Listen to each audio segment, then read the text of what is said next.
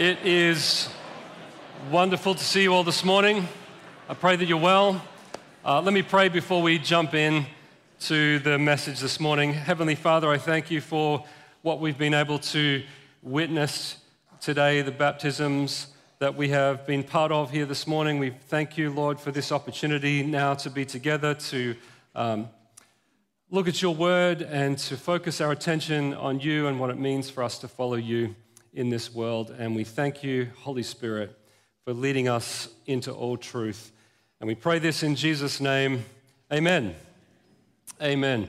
Well, in John 17, next slide. By the way, have you all recovered from the game last night? Wow. I think I aged about 5 years during that penalty shootout. But go Matildas. Amen. All right.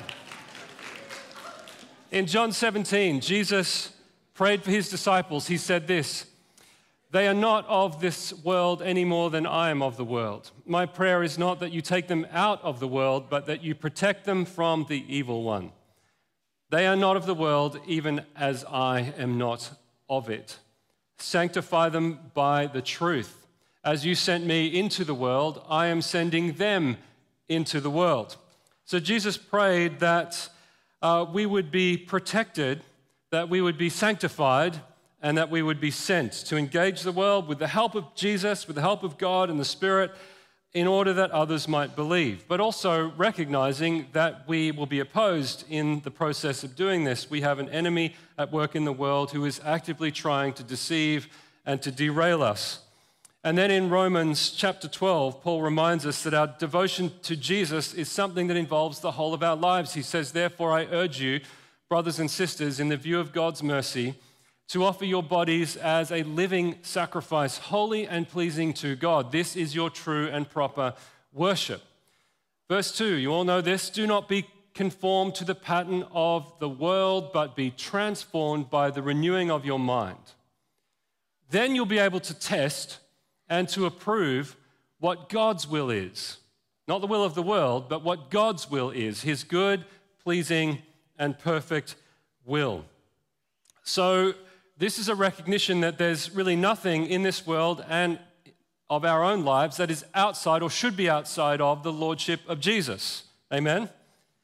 And so part of what it means to be a disciple is ensuring that we are not being conformed to the world, but we have our eyes open, that we're aware of what's going on around us, and continually focusing on Jesus, conforming our lives to him, being shaped by his way and his will, rather than the way of the world. As we looked at in our Revelation series, for those who were around during that time, we know that the world is not neutral. I don't need to tell you that. If we're not being formed by discipleship to Jesus, we will be formed by discipleship to the world. There's no middle ground. We're either being formed by discipleship to Jesus, or we will be formed by discipleship to the world. So one of the crucial tasks then of the church throughout history is to try and understand and discern the times that we live in, the culture that we inhabit, so that we can be aware of how the world is trying to shape us into its image, so that we can respond with wisdom to the unique challenges and temptations that our culture presents to us, and so that we can choose to follow the will of God, choose to conform our lives and live faithfully to Jesus. But also so that we can learn how to share the gospel effectively, right? So that we can tell the story of Jesus in a way that will make sense to the people in our culture. That it addresses the real challenges of the world that we actually live in now, not the world we lived in 10, 20, 30, 40, or 50 years ago. So carefully trying to understand our culture is vital for the sake of our discipleship on the one hand and the sake of our mission in the world on the other. We are not just followers of Jesus, we are also a sent people to help others become followers of Jesus.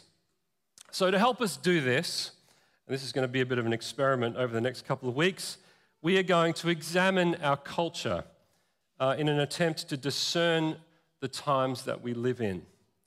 We'll be exploring some, I say some, in big bold letters, some, not all of the underlying historical reasons for where we are at culturally right now. There's only so much I can do in one sermon. Please be gracious. and I'm trying to do a lot in this sermon, so please be gracious about that as well. Now, you may not agree with everything I'm going to say. That's okay. I do hope that this will get us at least thinking about it. And next week, what we're going to do is really drill down and try to understand what is going on in our culture now and how the church, the people of God, might be called to respond to that. So I apologize to you in advance. I am going to nerd out on you really hard today. Some of you are going to love it. Some of you are going to love it a whole lot less. It will be different from the usual. Hopefully this won't just seem like a lecture. And if it doesn't work, well, we will return to our normal programming soon. Are you ready? Lord Jesus, have mercy on us. Amen. So living as a disciple in a large, progressive, post-truth, post-Christian, multicultural, spiritual but not religious, hypersexualized, and insatiably consumerist Western city is definitely not easy. And the challenges just seem to be compounding, from cancel culture, does anyone remember Andrew Thorburn, to wokeism, to deepening political and racial divisions, both, especially in the US, but they're here too, ongoing debates over euthanasia, reproductive rights, gender identity, preferred pronouns, sexuality, tolerance versus affirmation, freedom of speech, religious freedom, trans rights, trans women in sport, drag queen story time, artificial intelligence, transhumanism. If it feels like all of these things are linked together in some really strange way, it's because they are. I don't need to tell you how strange and how challenging all of this is. So we live in a culture now where the majority of the population don't go to church, probably don't believe in God. They might have a vague kind of spirituality, but very little knowledge of the gospel, or they're openly hostile toward it. The Christian faith has been the bedrock of Western civilization. And by the way, when I talk about culture today, I'm talking about Western culture. The story of what God is doing around the world is obviously much bigger than what we're going to be dealing with today, but this is about Western culture. So the Christian faith has been the bedrock of Western civilization for at least the last 1,500 years. As the historian Tom Holland demonstrates in his book Dominion, has also been the main reason for the flourishing of Western law, art, literature, science, education, technology, ethics, democracy, family, the rights of women, the abolition of slavery, civil rights. Indeed, the very concept of human rights would be impossible without the Christian scriptures. But many now see it as a problem, as toxic, as prejudiced, as hateful, and needs to be removed from not only the public square, but also from business and education as well. Yes, you can believe whatever you want in your heart. You can believe whatever you want in your heart, just don't bring it into the workplace. And every HR department in the country said amen. On the other hand, like if you don't wear the rainbow lanyard or on your jersey at a sporting event, you might lose your job. Many Christians are rightly confused and distressed by all of this and feel powerless in terms of how to respond. Now, of course, the idea that we need to be liberated from religion, from belief in God, from the Christian faith, because it's unnecessary and oppressive, is nothing new, right? But it really began picking up steam since the 1950s. But the genesis of where we are at today really goes back at least 300 years to the Enlightenment.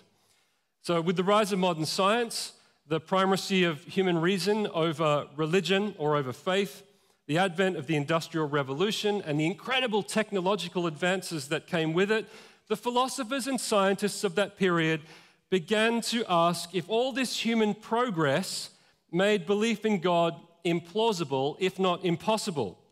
There was a growing confidence that we humans could really solve our own problems by innovation, technology, and scientific progress without any need for God. But it wasn't really until Darwin, he's on the slide here, published his On the Origin of the Species in 1854 that the eventual emergence of the theory of evolution, which actually, by the way, was first thought up by St. Augustine in the 4th century, so evolution is actually originally a Christian idea. I'm just going to let that one sit there. But it wasn't until the emergence of the theory of evolution, in terms of how it's framed in terms of Darwinism, that this really blew up. because many believed Darwin had provided us with the first real natural theory for the origins of life and the diversity of life, which made belief in a supernatural God unnecessary. Now, around the same time, the atheist philosopher Karl Marx published the Communist Manifesto, his Marx, and argued that a rejection of religion was the necessary condition for humans to discover their true nature and their true purpose, which he thought of primarily, as you know, in economic terms. Since there's no God, what people need to be happy is an improvement in their material conditions. His ideas have exerted enormous influence on the world, as you would know, and they still do. And here is one of his most famous passages. Let me read this. It's on the screen. The foundation of irreligious criticism is this: man makes religion, religion does not make man. The struggle against religion is therefore the struggle against that world whose spiritual aroma is religion. Religious suffering is at one and the same time the expression of real suffering and a protest against real suffering. Religion is the sigh of the oppressed creature, the heart of a heartless world, and the soul of a soulless conditions. It is the opium of the people. Most of you will have heard that before. The abolition of religion as the illusory happiness of the people is the demand for their real happiness. To call on them to give up their illusions about their conditions is to call on them to give up a condition that requires illusions. The criticism of religion is, therefore, in embryo, the criticism of that veil of tears of which religion is the halo. Criticism has plucked the imaginary flowers on the chain, not in order that man shall continue to bear that chain without fantasy or consolation, but so that he shall throw off the chain and pluck the living flower.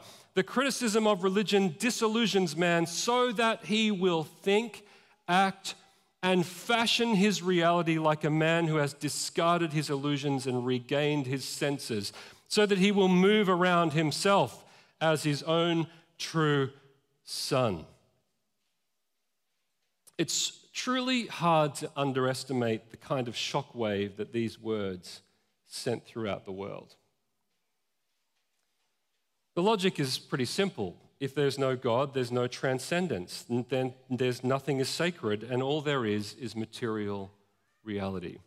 And although it's difficult, this is what he calls it criticism, it's become known now as critical theory. Although it's difficult, once freed from the shackles of illusory religion, humans will be able to inhabit reality as it really is, not through the drug haze of a religion-deluded soul, okay? And so when we see reality clearly, we humans, Marx thought, will recover our own agency. We can supplant God for ourselves. We can remake the world in our own image. That idea is the basis for communism. In a sense, this is the world we now live in, right? We might not be communists, but our culture is now thoroughly Marxist.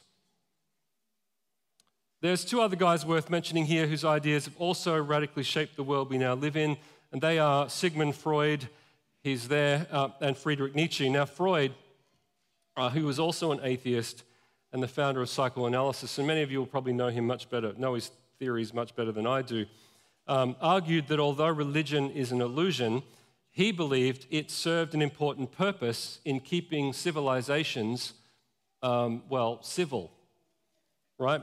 Freud argued in his work, Civilization and Its Discontents, that civilization is the result of a trade-off.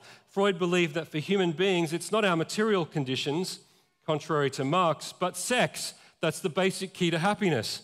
The problem is that if human beings just indulge their sexual desires in whatever way they wanted, there'd be total chaos. That's what Freud believed. Civilization requires that humans therefore repress and redirect their sexual urges so that we can live together in relative harmony. Okay, now this isn't ideal.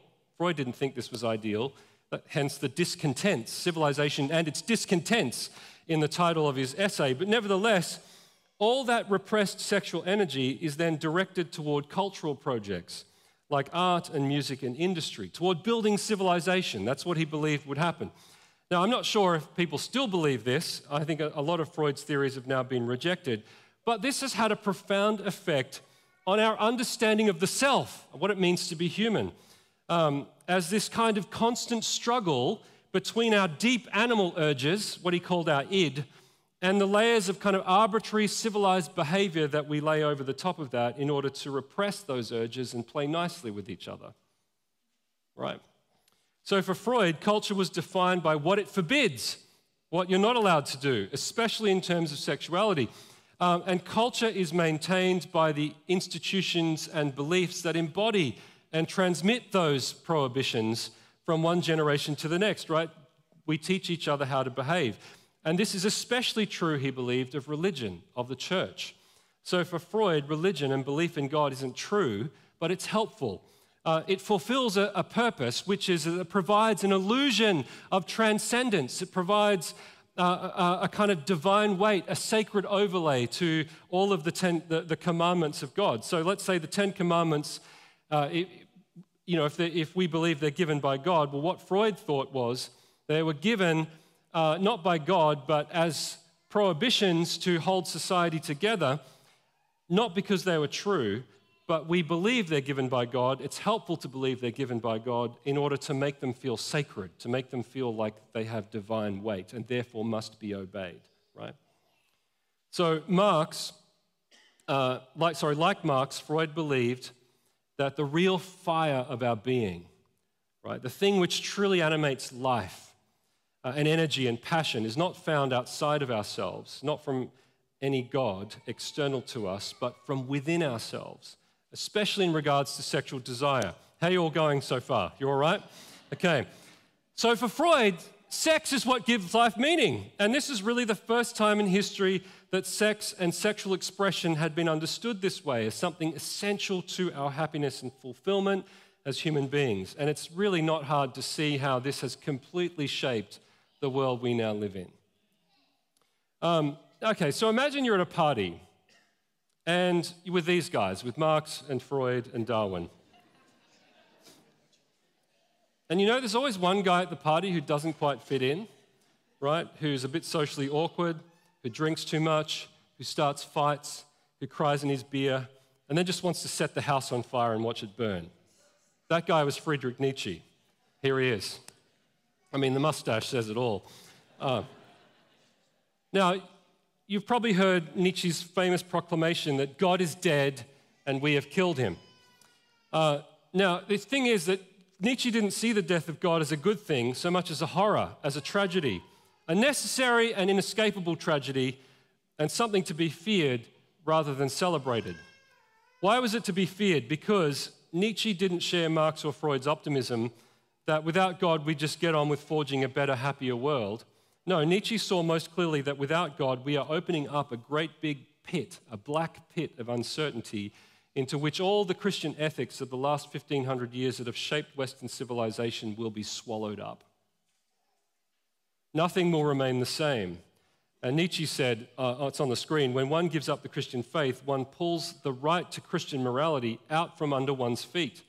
By breaking one main concept out of it, the faith in God, one breaks the whole. And here's how Carl Trueman, in his book, The Rise and Triumph of the Modern Self, describes this. If you displace God, if you kill him, everything changes. There is no moral stability to the universe. There is nothing greater to which the individual must or even can be held accountable. There is no moral structure to human nature, no end to which human beings should shape and direct their lives. We are free of all such constraints. If there is no God, then men and women cannot be made in his image. And if men and women are not made in his image, to what moral standard must they submit themselves? To none, says Nietzsche, for the very idea of an absolute moral standard becomes meaningless in a world that is intrinsically of no significance beyond the matter from which it is made. A great moral vacuum, Nietzsche believed, would open up in the world, and since nature abhors a vacuum, he thought that there was only one thing that could possibly fill that vacuum: power, which he called the will to power. The strong and the powerful would survive, and the weak and the humble would be crushed. It would lead to a total reversal of the sacred order given to us by Jesus, to love our enemies, that humility is strength, that we should value goodness and love and justice and mercy. No, in this world, without God, power and strength would be good, and weakness and mercy would be evil. The sacred overlay that Freud thought was so necessary to ensure civilization would remain civil would be done away with completely. There would be nothing but power and the will to power. Here's how Nietzsche described this in one of his most famous quotes: "God is dead, God remains dead, and we have killed him. How shall we comfort ourselves, the murderers of all murderers? What was holiest and mightiest of all that the world has yet owned has bled to death under our knives? Who will wipe the blood off us? What water is there for us to clean ourselves? What festivals of atonement? What sacred games shall we have to invent? Is not the greatness of this deed too great for us? Must we ourselves not become gods?" Listen to what he says. Must we ourselves not become gods simply to be worthy of it? And this was Nietzsche's key idea, that in a world without God, we ourselves must now become gods. We must embrace the fear of a meaningless future with determination of the will, with the will to power. We must become what he called Übermensch, supermen. All this is going down in the 19th century. And so it's one thing, right, for the educated elites to hold these views. But how did they then get transmitted to the rest of the culture, to popular culture? How did these ideas come to shape so much of the 20th and 21st century? Well, mostly it was by revolution and by war. Nietzsche was eerily prophetic in his writings, and the reason he thought that this death of God should be something to be feared was that the pursuit of power, this pursuit to become Übermensch, would initially lead to great violence. This is what he wrote: "What I relate is the history of the next 2 centuries. I describe what is coming, what can no longer come differently, the advent of nihilism." This is meaninglessness. "For some time now, our whole European culture has been moving toward a catastrophe." And if you know anything about the history of the 20th century, you know exactly what happened. He was right. Nietzsche was right. He saw what was coming. In the light of the death of God, people sought meaning elsewhere. Nature abhors a vacuum. People sought meaning elsewhere, especially in political ideologies, in empire, in nationalism, in communism, in Nazism, and a whole host of others. And the embrace of those ideas in Eastern Europe and China, in Germany and elsewhere, by conservative estimates, led directly to the deaths of over 100 million people. Thanks to the great advancements of our military technology, the first half of the 20th century was the most bloodthirsty and violent period in history that the world has ever known. And let's pray to God that that's the end of that. As Joseph Stalin once said, "One death is a tragedy, 1,000,000 deaths is a statistic." So Nietzsche was right. In the new world without God, power becomes the only truth and the only justification you need. The Nazis even borrowed Nietzsche's ideas of the Übermensch as the specific goal to which they were aiming, the creation of a master race. Let's show this on the screen, and now let's get rid of that because we don't want to look at that for too long.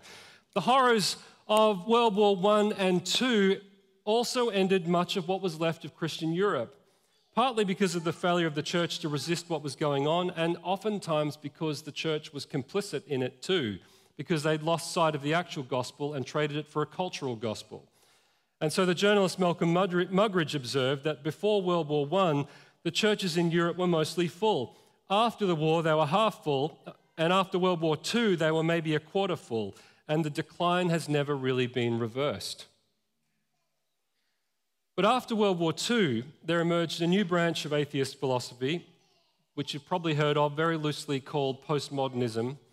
And you may have heard of the characters behind it, Derrida and Lyotard and Foucault, who I had to study at university, and I have never wanted to read them again, which at its heart was about, what postmodernism was about, was rejecting or deconstructing all claims of religious and political truth, like all stories and ideologies that seek to wield some kind of power over our lives. And you can understand why, right? Derrida was was a Frenchman, but also Jewish. And so he and these other guys never wanted to return to the horrors of the First and Second World Wars, the horrors of the Holocaust, the horrors of the gulags, that were largely fueled by religious and political ideologies, what these guys called meta-narratives, overarching stories. So they rejected Nietzsche's will to power and instead moved all ideas of truth and meaning and value into the heart of each individual. Is everyone with me so far? Turn to the person next to you and say, I'm tracking, I think.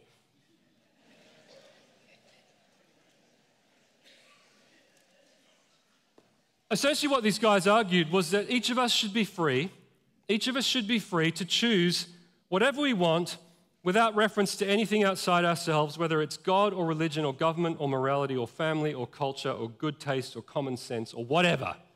You just do whatever you want. So we should be free to live into our own truth. That way we can protect ourselves from the oppressive political and religious meta-narratives that want to control us, that want to gain power over our lives. So we resist those by choosing instead to have the freedom to create our own meaning. Nowhere did we see this more clearly than what unfolded during the sexual revolution of the 60s and 70s. Like in the ashes of the Second World War and the ongoing threat of the Cold War and then the bomb, and this is all back in the cinemas right now, and then the Vietnam War, the baby boomers wanted to forge a different kind of world, a world where they can make love and not war, right? Where all the old taboos were rejected in favor of sexual freedom and sexual expression. Some of you were there. Put your hand up if you were there. So what was the phrase at the time? Turn on, tune in, and drop out. Actually, the sexual revolution has never really ended. It's still going on. The massive emphasis on LGBTQ rights in the last couple of decades, including the now very heated debates we're having about gender identity and trans rights, are all part of that ongoing revolution. The author Ross Douthat argues that since the 60s, as part of the postmodern reaction to the horrors of the world wars, our culture has been swept up by the idea that we discover our own authentic self by looking inward and affirming what we see there. And that following Freud, expressing our sexual desires in particular is a crucial part of being authentic and finding happiness and living into your own truth. Now, we need to understand how unique this really is. Every other culture in history, almost without exception, has taught that you can't just look inside and discover yourself. Why? Because, as Jeremiah 17:9 says, the heart is deceitful above all things and beyond cure. Who can understand it? So inside your hearts, friends, and inside my heart, are all kinds of contradictory impulses and habits and loves and patterns and desires. If we're honest with ourselves, I think we know this. Everyone needs a moral grid or a set of values by which we determine which parts of your heart are to be affirmed and which parts of your heart and your desires of your heart are to be resisted and changed. That moral grid must come from somewhere. It either comes from your culture or it comes from the scriptures. Someone or some culture is shaping who you are. The idea that you can just look inside yourself, discover meaning, and then express that meaning as an individual into the world, as your individual self, is actually an illusion, right? But nevertheless, this view has totally gripped our culture and is now seen as common sense. Like what I'm saying right now would seem crazy to most people. Crazy. You can't say that. But that's where we are culturally. Like 100 years ago, 150 years ago, if you'd said the kinds of things our culture is now saying, people would have committed you to an institution. We are in what the Canadian philosopher Charles Taylor calls the age of authenticity, which is the triumph of the authentic self and the triumph of expressive individualism, which is really the ongoing fruit of the sexual revolution. So we've traded the scientific rationalism of Oppenheimer for the expressive individualism of Barbie. There it is. Now, I don't know. I haven't seen either of those yet. I plan to. Any Barbie fans in the room? Are you feeling the Kenergy right now? We all know the catchphrases of the age of authenticity. Next slide. You do you, live your truth. If it feels right, it can't be wrong. Love is love. It's all good. Actually, who is the current cultural embodiment of all of this? It's Ted Lasso, of course. Right? If you've watched Ted Lasso, you'll know he's basically the secular Jesus. He's kind, he's helpful, he's friendly, he's encouraging, he's non-judgmental. And his core catchphrase is what? Believe. Believe in what? Believe in yourself or nothing or whatever. It doesn't matter. Just believe, and make sure you believe it really, really hard. That's the main thing, right? And don't get me started on the Ted Lasso Christmas special, which essentially reduced the Christmas message down to family is whatever you want it to be, and gosh, isn't it nice to be nice?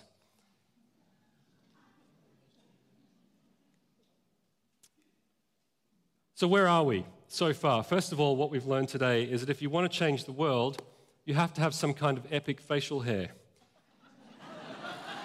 which I'm working on. I'm working on it.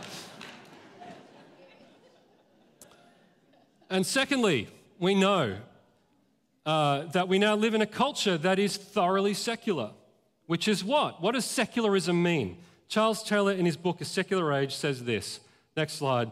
Secularism is an attempt to create a system for human flourishing in which the presence of God is absent.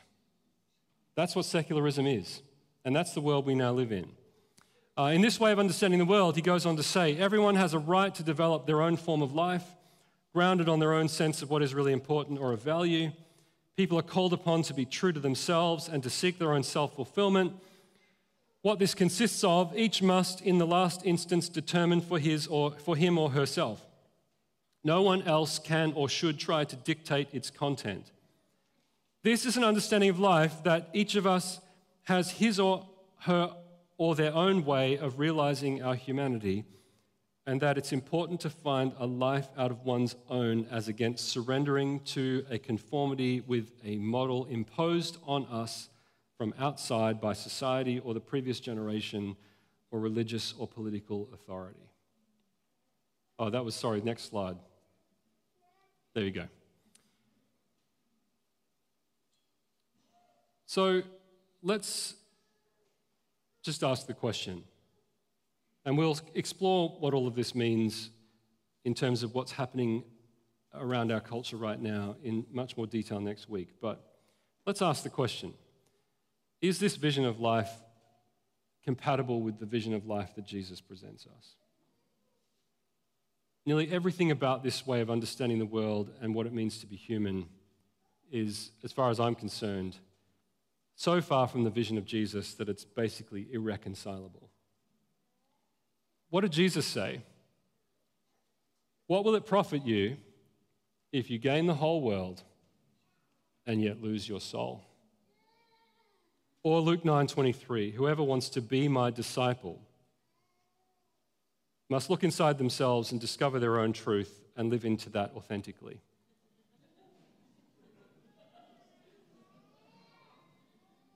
Whoever wants to be my disciple must, come on, help me out here, guys, deny themselves, take up their cross daily, and follow me.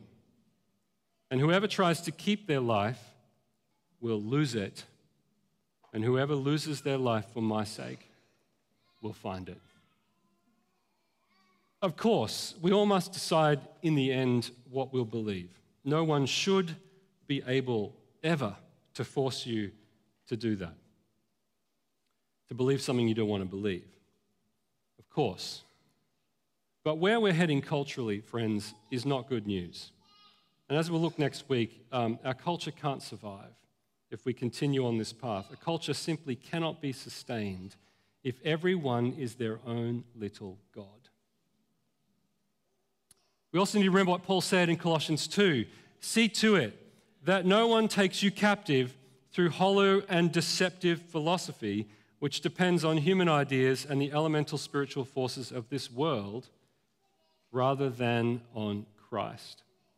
So in other words, we have to be on our guard, not to be taken captive by the spirit of the age. I love what C.S. Lewis says about this, that if you marry the spirit of the age, you'll soon find that it's an adulterer.